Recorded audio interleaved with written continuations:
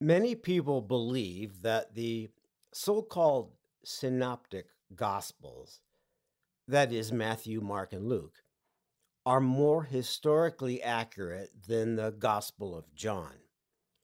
The word synoptic is related to the word summary, and it's used to refer to the fact that Matthew, Mark, and Luke all give the same or a very similar summary of Jesus' life.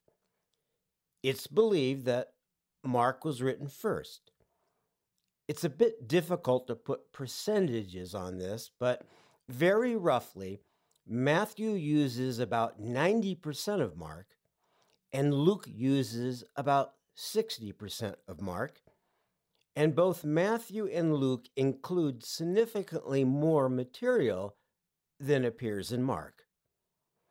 But the Gospel of John appears to have been written independently with no content directly borrowed.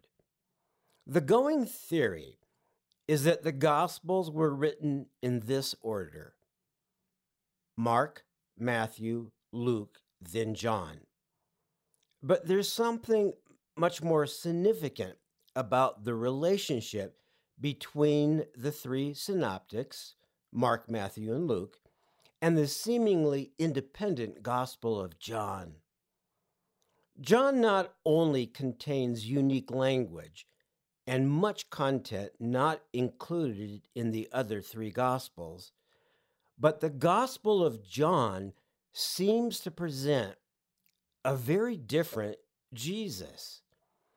This difference can be illustrated by considering something that's called the, quote, messianic secret, which relates to the way in which Jesus' identity as the promised Messiah of the Old Testament is revealed. This phrase, messianic secret, was coined over a century ago, but the biblical issue behind it has been well known for a long time. This messianic secret theory refers specifically to the Gospel of Mark, although all three of the Synoptic Gospels exhibit the same phenomena. Jesus was supposed to be a Messiah, but he certainly didn't live or act like one, at least not according to the conventional meaning of Messiah at the time. Jews had been longing for an earthly Messiah, one seemingly promised by numerous prophecies in the Old Testament, a prophet who would destroy the oppressors of the Israelites. There were a long series of them, including the Egyptians, the Babylonians, the Persians, the Greeks, and the Romans. They wanted a mighty, God-empowered Savior who would gather an army of followers and attack their oppressors. But in the Gospels, that is not how Jesus lives. He is poor, hangs out with outcasts. When attacked, he turns the other cheek, and his career begins by fighting the devil in the desert, not the Romans in Jerusalem. So why does Jesus keep his messianic nature a secret? Repeatedly, he tells his followers, his apostles, and those whom he cures to keep his identity a secret. In the first chapter of Mark, we read this: "And a leper came to him, imploring him, and kneeling said to him, 'If you will, you can make me clean.' Moved with pity, he stretched out his hand and touched him and said to him, 'I will, be clean.' And immediately the leprosy left him, and he was made clean. And Jesus sternly charged him and sent him away at once, and said to him, 'See that you say nothing to anyone, but go, show yourself to the priest, and offer for your cleansing what Moses commanded for a proof to them.'" Jesus not only tells him to keep it a secret who healed him, But he also tells the man to go to the temple and follow Jewish law by having his healing, the fact that he is now, quote, clean of leprosy, authenticated by the priests of the temple so that he can freely re enter society. Jesus, at this point, isn't even willing to go against the priests at the temple. He's so concerned to not make waves. So, why is Jesus being so un-Messiah like? The Messianic secret theory says that it's because Jesus wasn't turned into a Messiah until after he died. That in truth, it wasn't until after he had apparently been resurrected that his followers decided he was a spiritual Messiah. In other words, the Gospels represent highly manipulated history. Jesus' life was embellished with miracles, and words identifying him as the Son of God were put in his mouth after he was gone. Of course, there are other, more logical answers. Jesus doesn't want to get arrested too early before he has finished his ministry, so he must keep quiet about who he is. Also, he is a spiritual Messiah, not a military one, and it's important to him to define his ministry in his own terms, not as a soldier, but as a man who will be sacrificed on the cross. Even more, it turns out that if we look at the Gospel of Matthew, there's another reason. Consider this from chapter 12. Jesus, aware of this, withdrew from there, and many followed him, and he healed them all and ordered them not to make him known. This was to fulfill what was spoken by the prophet Isaiah. Behold, my servant whom I have chosen, my beloved with whom my soul is well pleased. I will put my spirit upon him, and he will proclaim justice to the Gentiles. He will not quarrel or cry aloud, nor will anyone hear his voice in the streets. A bruised reed he will not break, and a smoldering wick he will not quench, until he brings justice to victory, and in his name the Gentiles will hope. This happens just after Jesus cures a man with a withered hand. The Pharisees find out and plot against him. But Jesus heals many more and tells them all to keep it a secret, because this is to fulfill a prediction made in Isaiah in one of his prophecies. He's referring to Isaiah chapter 14, verses 1 to 4. In other words, in fulfillment of Old Testament prophecy, Jesus is beyond humble, more than modest. He does not make himself known as the Messiah. As Matthew tells us over and over, and this is indeed the unique slant of his gospel, Jesus fulfills many of the Old Testament prophecies. So the ultra-modest way that Jesus lives makes perfect sense. But here's something truly intriguing. The Gospel of John does not read in the same way, with Jesus being silent about who he is. The Gospel seems to almost conflict with the Synoptic Gospels in spirit. John portrays Jesus as being upfront about who he is as the Messiah, and so Jesus is very vocal very early on. This often happens in anecdotal stories that are not included in the other three Gospels. Consider this from chapter 8, where Jesus is still quite early in his ministry. Jesus is in public, in the temple court where all people can congregate. The Pharisees are present and are watching him as we read this happening. Again, Jesus spoke to them, saying, I am the light of the world. Whoever follows me will not walk in darkness, but will have the light of life. Of course, there is no true conflict between the Synoptic Gospels and John's. It's a matter of focus. The Synoptic Gospels are telling us about the kingdom of God, about how we can enter it now and remain there for eternity. Jesus is not only modest and, in fact, meek, he also talks in parables, quietly and indirectly teaching those around him. But John shows us that Jesus can be bold at times. When it is necessary, Jesus doesn't shy away from declaring who he is. The Gospel of John tells us that Jesus isn't just a heavenly evangelist here to deliver the good news of eternal salvation. In the Gospel of John, Jesus reveals God the Father to us. Jesus is the reason we have an ongoing relationship with God. This is the powerful message in John.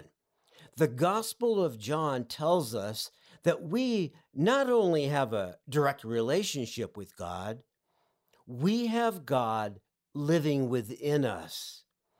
In chapter 14, John is preparing the apostles for his eventual execution. Thomas, one of his disciples, is worried about Jesus leaving. Jesus declares this to his followers, assuring them that knowing Jesus means that we now know God. I am the way and the truth and the life. No one comes to the Father except through me. If you had known me, you would have known my Father also. From now on, you do know him and have seen him. There's more.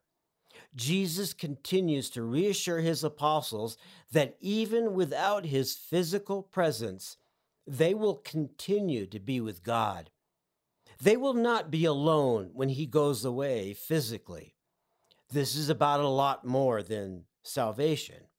This promise is also made to us. The Gospel of John makes it clear that we can live in confidence. We do not have to worry about ever being alone. I have edited the following. If you love me, you will keep my commandments, and I will ask the Father, and he will give you another helper to be with you forever, even the Spirit of truth, whom the world cannot receive because it neither sees him nor knows him. You know him, for he dwells with you and will be in you.